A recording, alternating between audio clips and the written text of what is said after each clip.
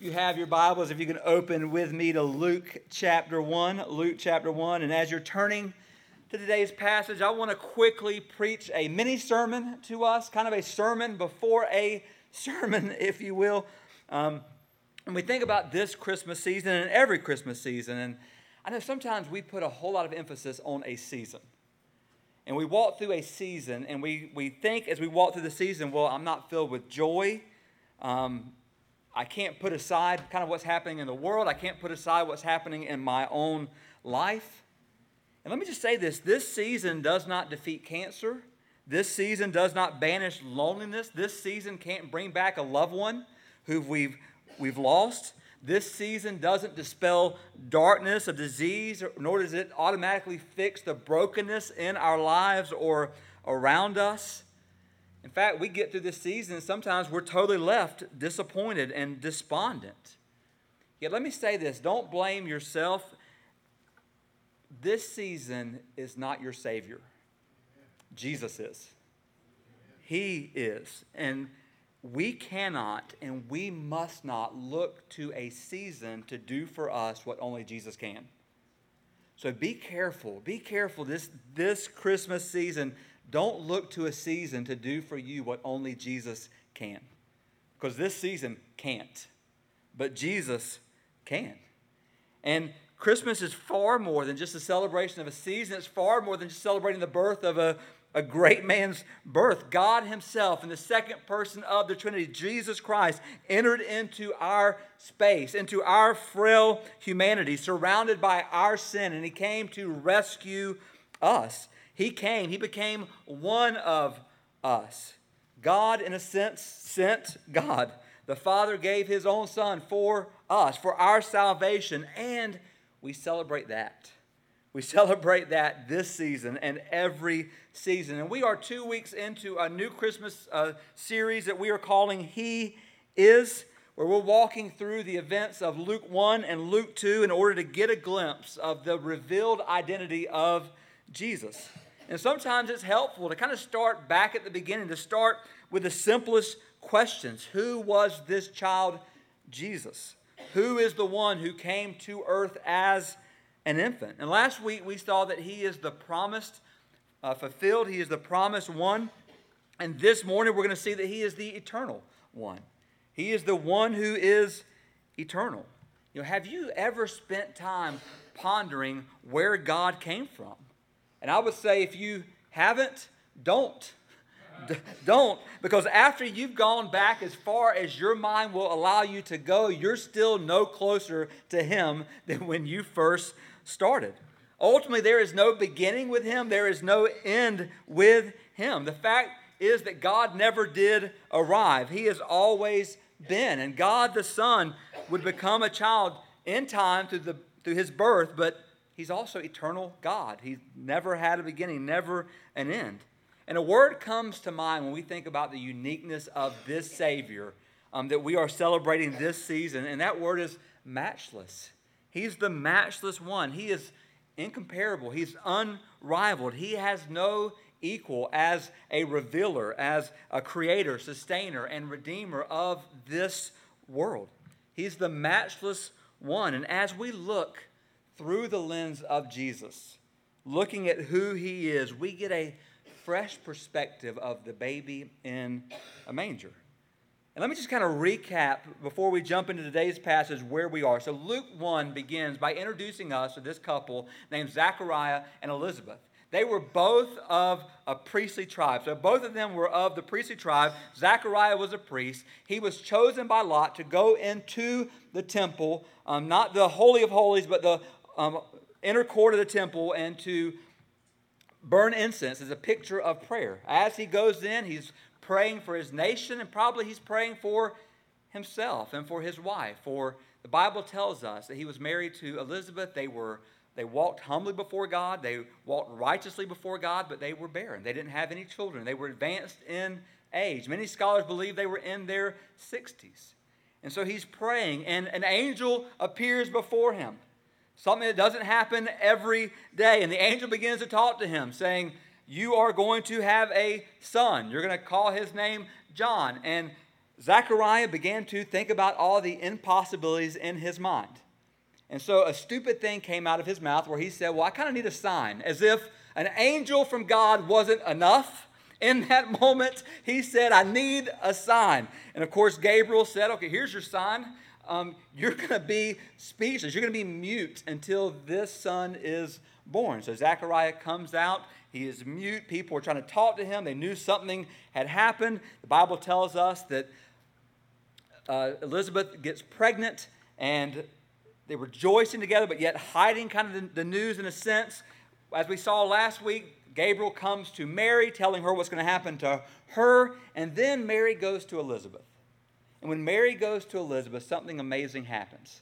When Mary comes to her, the baby inside of Elizabeth, John the Baptist, leaps inside of her womb for joy.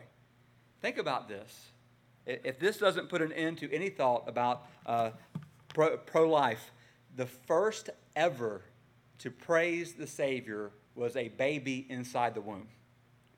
Just think about that. The first to ever praise the Savior was a baby inside the womb. For me, that settles it. That settles it all. But so what we know is that, the baby rejoices, and then a son is born. So that kind of picks us up to where we are in today's text. So we're going to look at Luke 1, beginning in verse 67 all the way to verse 79. I'm going to ask you to stand if you're able as we honor God's word today. And it says this, beginning at verse 67, and his father, meaning John's father, Zechariah, was filled with the Holy Spirit and prophesied, saying, Blessed be the Lord God of Israel, for he has visited and redeemed his people.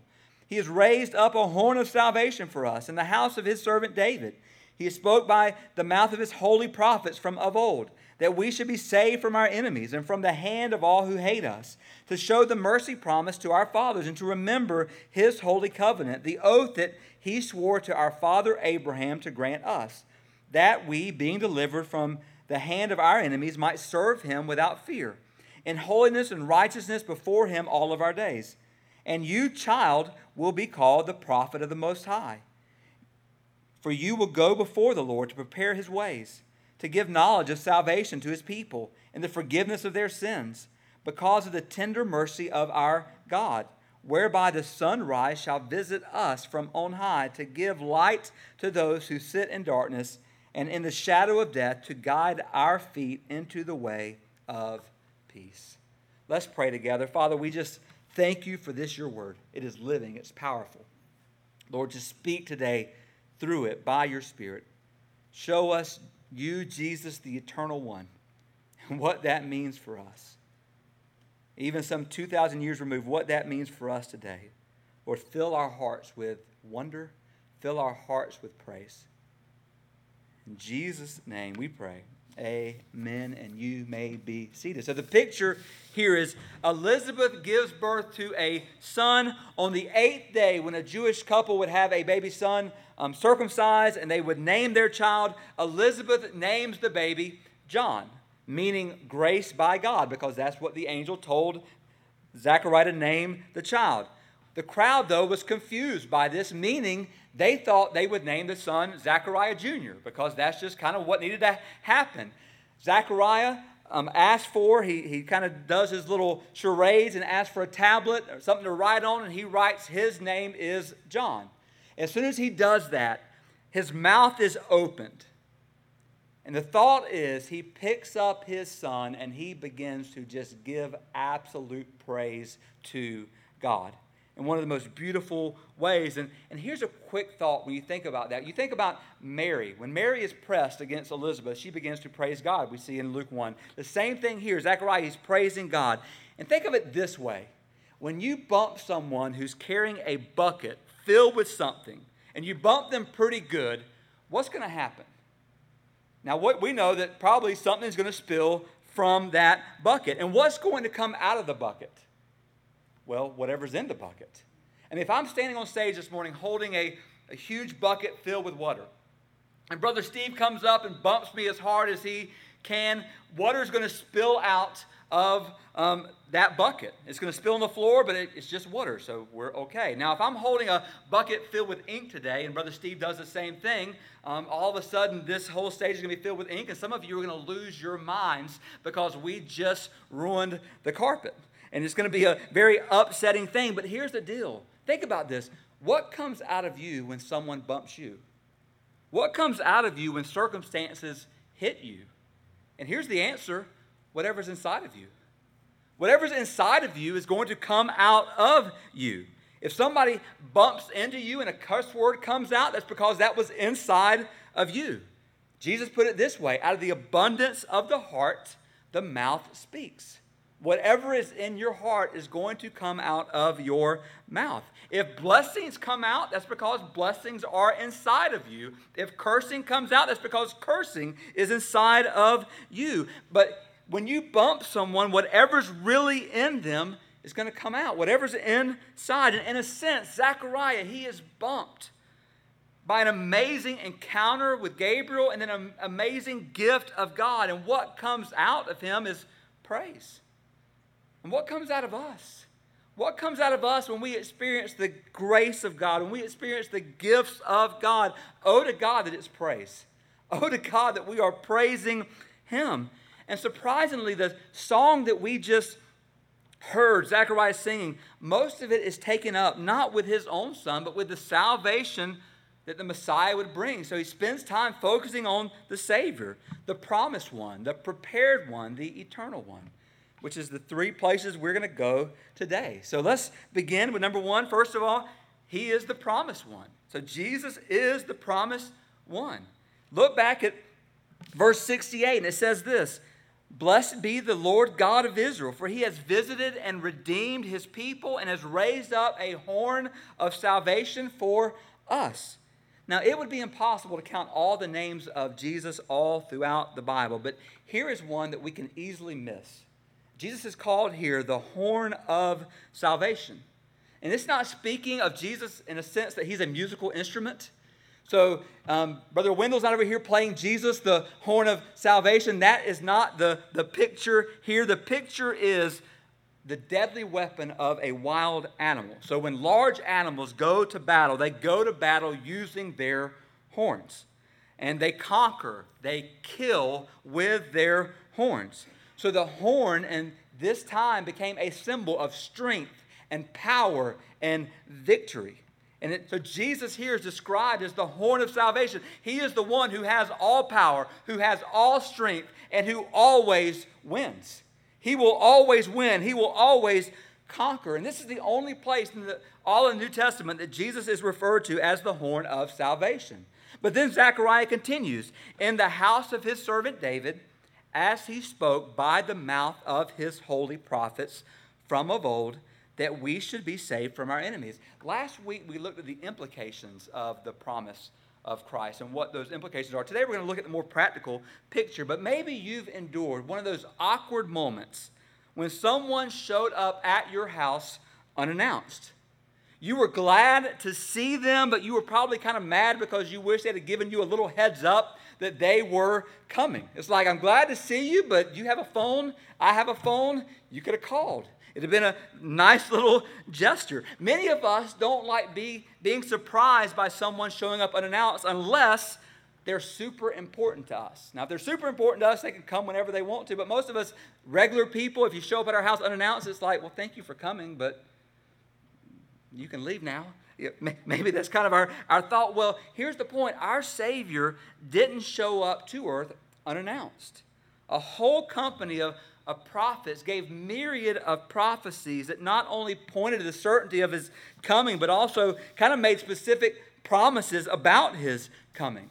The prophet Micah, I had to include him, prophesied that Jesus would come from Bethlehem. In Micah 5:2, he says, "But you, O Bethlehem, Ephrathah, who are too little to be among the clans of Judah, from you shall come forth for me one who is to be ruler in Israel, whose coming forth is from of old, from ancient days." So Micah said, the eternal one, we're going to get to that in a second, the eternal one is coming from Bethlehem. Now, Isaiah prophesied something even more specific and more unthinkable in Isaiah 7:14. We saw it last week. Therefore, the Lord himself will give you a sign. The virgin shall conceive and bear a son. You'll call his name Emmanuel. Genesis 22:18 tells that Jesus would be born of a descendant of Abraham. It would be the fulfillment of God's promises. As God promised Abraham, in you all the nations of the earth will be blessed. Well, guess what? Abraham wasn't a blessing to all the nations.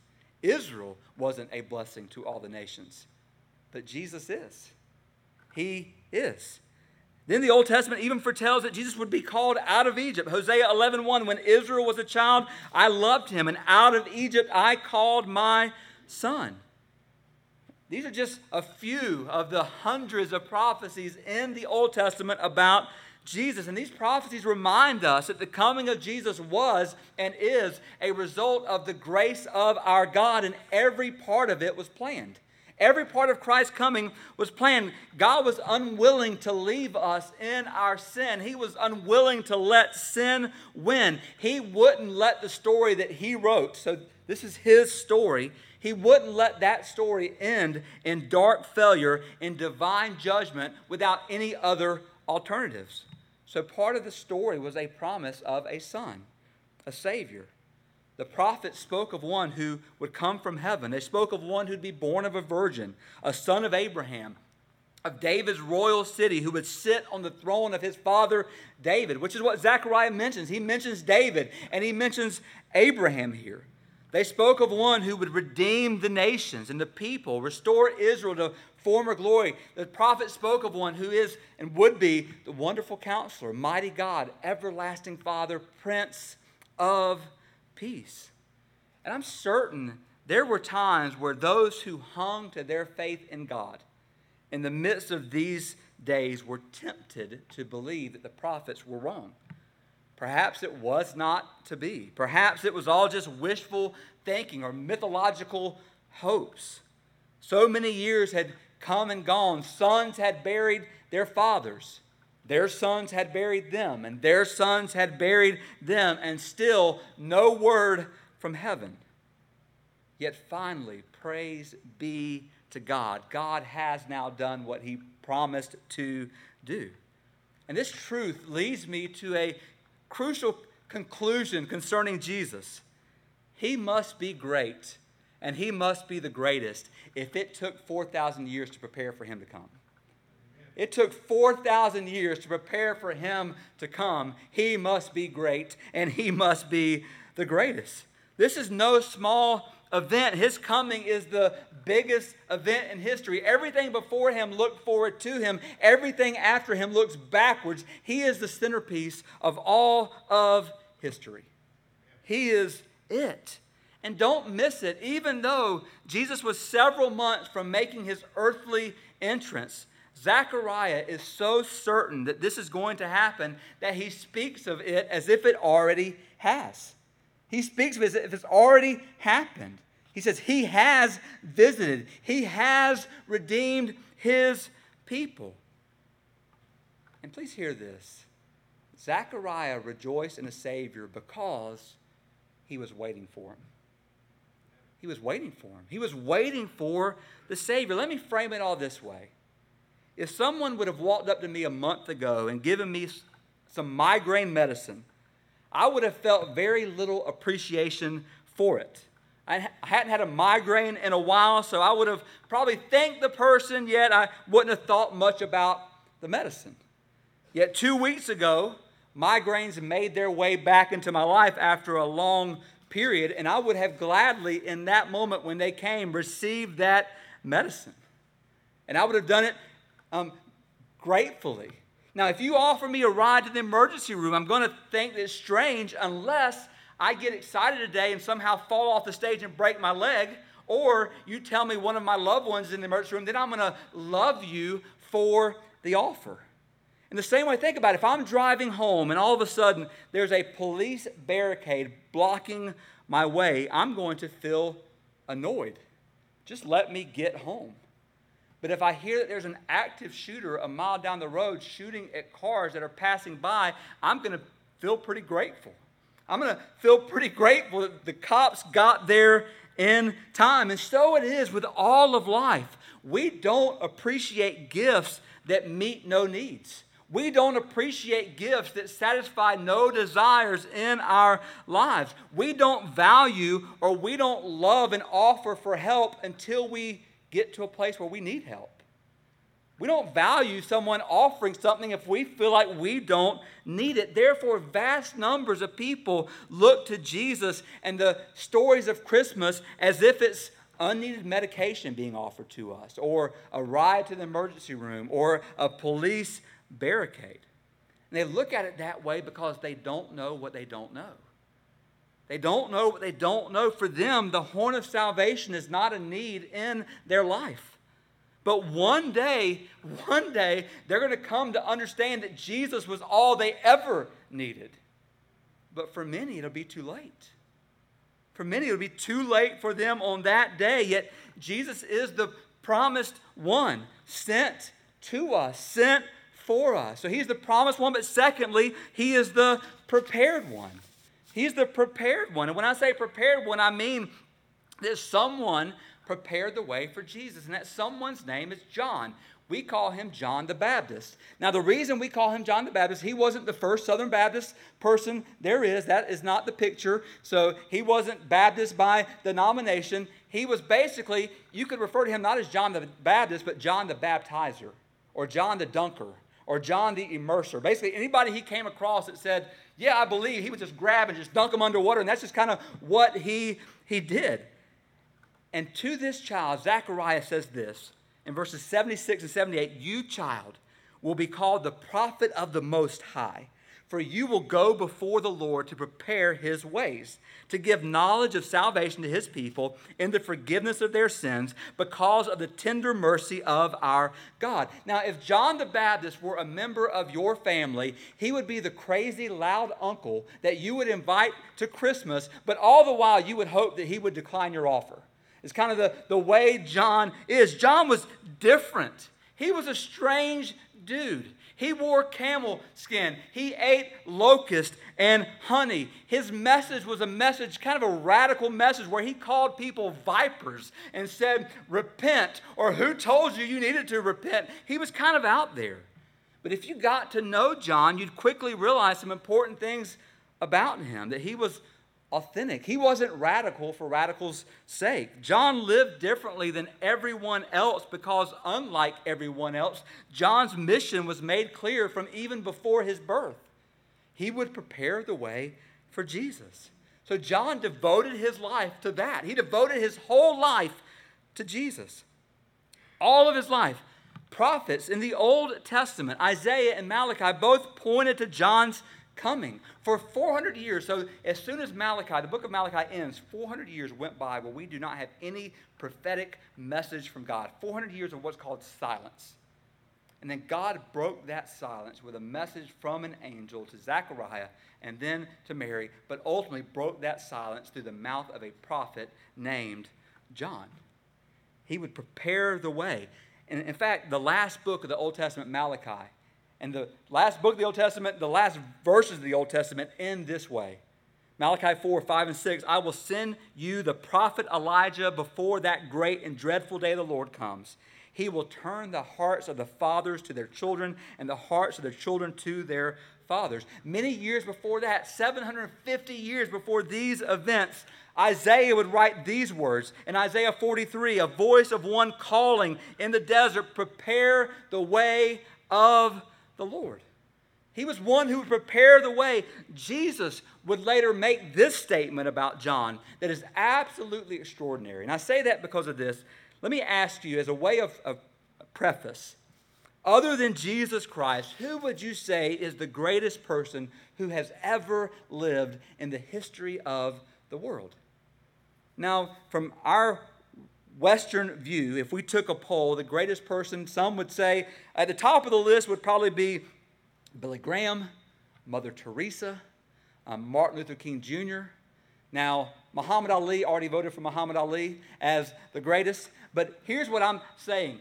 I don't think John the Baptist would make our top 10 list, or I don't think he would even make our top 1,000 list. I don't think we would think much about him at all. Yet Jesus says in Luke 7:28, I tell you, among those born of women, none is greater than John.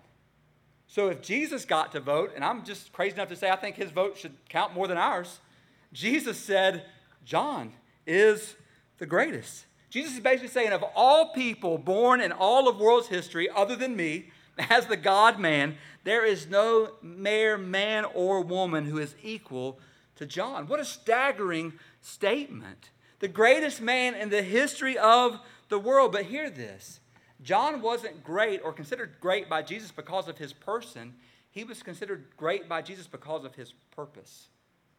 John was filled with the Holy Spirit. In order to prepare the way for Jesus, everything that John did pointed to Jesus. And that's what made him great. Everything in his life pointed to Jesus. Think about our own lives. How much of your life and my life points people to Jesus? How much of what we do points people to who Jesus is and what he has done for us? Now back to this moment. How thrilling for Zechariah to gaze into the cradle where his child lay. His mouth is now open. Here is the one laying before him who would lead the nation back to God, prepare the way for the Lord. We can just see Zechariah bending down, grabbing his son, swooping him up, holding him, and beginning to praise God. He's praising God for the Savior, and then he begins to focus on the Son, and he calls John this, the prophet of the Most High. Now that probably doesn't hit us at all until we realize both of John's parents were in the priestly line, meaning John should have been a priest. That's kind of what his parents did. So that's what you do. But that wasn't the calling of God for John. John's calling from God wasn't to be a priest, but to be a prophet. The picture is Israel had too many priests already. What they needed was a prophet who would point the way to the great high priest, the one who would lay down his life for us. And before we get to the last truth, let me just say this, because I was dwelling on this last night. I thought this was very, very important. When we think about all that Zechariah said, when we think about this declaration, Zechariah didn't know everything that was about to happen. He didn't know every single detail of what was going on. Yet, he praised God anyway. And let me just say this to us this morning.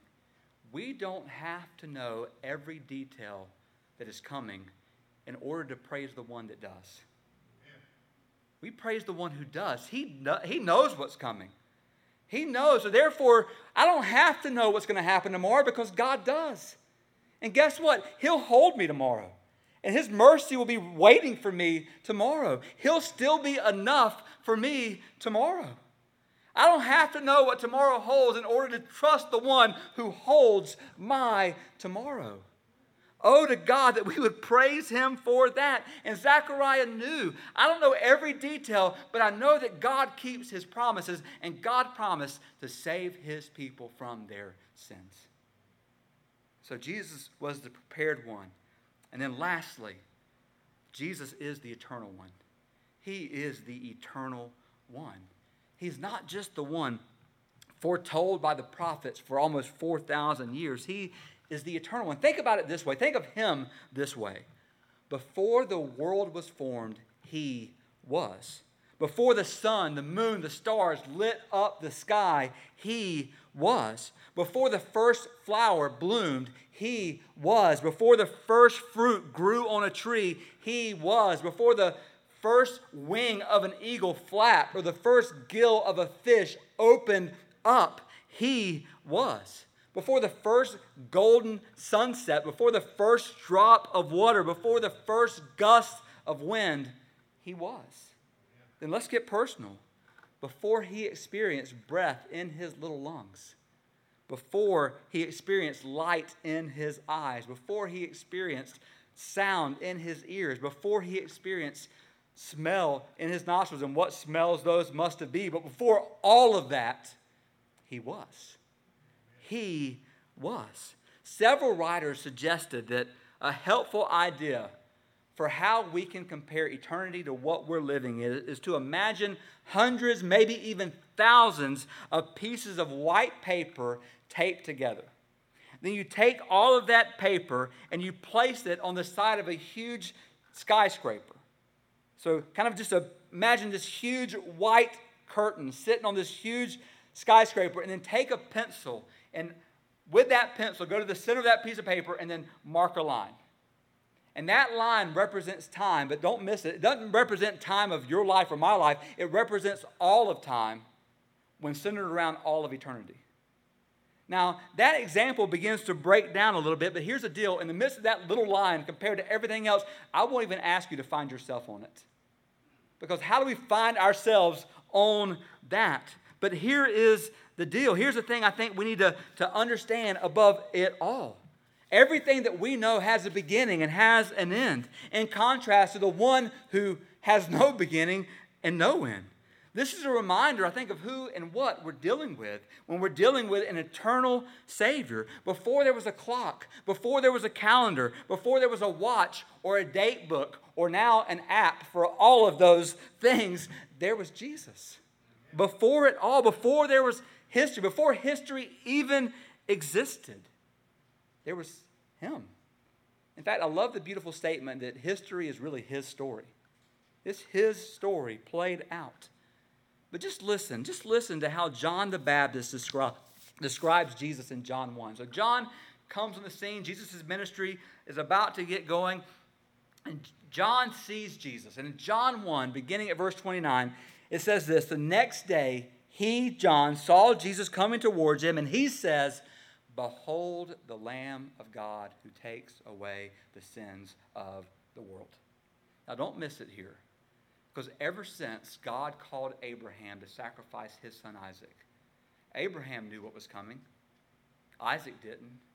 And as they walked to Mount Moriah, Isaac looked at his dad and said, "Dad, we have everything that is needed for the sacrifice, but where is the lamb?" And Abraham said, "Son, God himself, or God will provide for himself, or as himself, the lamb." So the question of the Old Testament then became, where's the lamb? Where is the lamb? That was the question of the Old Testament. Where is the lamb? Where is the one that will be our sacrifice? Where is he? And in this moment, on this day, John sees him coming and says, "Behold, look, don't miss the Lamb of God who takes away the sins of the world." And then John continues, "This is he of whom I said, after me comes a man who ranks before me." Hear this, because he was before me. Now, John was born at least 6 months before Jesus, yet John says he was before me. The point being made that long before that first Christmas, the story of Jesus had already begun. Not just in divine prophecies, but in a divine person. Christmas may be the opening of a climatic chapter of redemption, but it's not the beginning of Jesus. He's always been, unlike every other human birth, yours and mine. Christmas is not the beginning. Christmas was the becoming. Christmas isn't the start of Jesus, it's the sending of Jesus. Jesus wasn't created at Christmas, he came at Christmas for us. Therefore, in light of who he is, what should our response to him be? Let me give you one more statement from John the Baptizer, John the Baptist, John the Dunker, whatever you want to call him. In John 3, we're going to put it on the screen. Let me just kind of bring you up to speed of what's happening here. In John 3, John's disciples come to him and said, "Hang on a second, John. This guy that you baptized him, and now he's getting a larger following than you are. What should we do about it?" So they come to John and say, "Hey, man, John, I think we need to ramp up our marketing.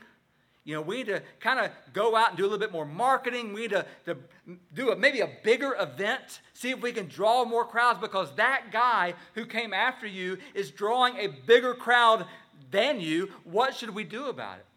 And John looks at them and says, "Did I not tell you I'm not the one? Did I not tell you my job is to point the way to the one? And he's the one." And John, in the midst of what he's saying, says this: He must increase, I must decrease. How should we respond to the one who has come for us? How should we respond to the eternal one? The right response, brothers and sisters, is he must become greater. I must become less. As the eternal one, Jesus never disappoints. He never forsakes. He never leaves. He never dies. He is the one our hearts have always desired, whether we know it or not. Once we become His children, we are His children, get this, forever. We're His forever. There'll be no goodbyes with Him. Nothing in all of creation will be able to separate us from the love of God found in Christ Jesus our Lord. Even death itself, for the child of God, only draws us closer to Him. Meaning, why would we not want Him to increase? Why would we not want Him, who is all of that, to increase? Let me end by saying this. And I wasn't planning on saying this, but the Lord just kind of laid this upon my heart this morning. There are so many times, brothers and sisters, if we're not careful, we fight for us to increase. And when we fight for us to increase, we are miserable even as we serve God. Because we think somehow I'm not getting the credit I think I deserve. Listen, I appreciate everything that you have done and that you are doing, but you didn't die for me. You haven't died for me. He did. Therefore, He should get more praise than any of us. He should get more praise than all of us put together. In fact, it should be all about Him and really not about us at all.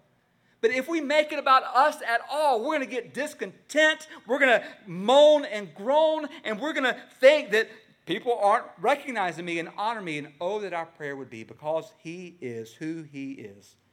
May He increase. May He become greater. May I become less. Because I can't save anyone from their sins, but He can save everyone who calls upon His name from their sins. Oh, that He may increase, even today, among His people. I'm going to go ahead and ask you to stand.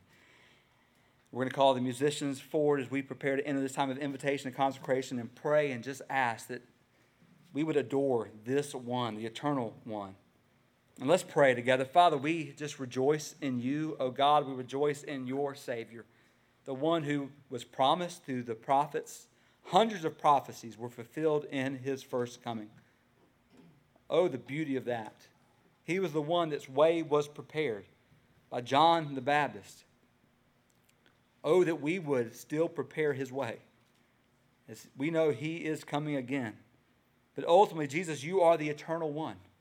You are the one who has no beginning and no end. Your word tells us that it was impossible for death to hold You because You're the eternal one. Your word says that You died and yet You are alive forevermore. As You have always been, You will always be. And Lord, just help us, God, to, in light of who You are, help us to see ourselves clearly. And in seeing ourselves clearly, help us to say as John did, may You become greater. May You become greater. God, may You become greater in our lives today. May You become greater in Your church today. May You become greater in our circumstances. With all the things that are going on around us, God, with all the things that we can't, Lord, may You become greater because You can. Because You can. Lord, help us to trust You more. In Jesus' name we pray. Amen.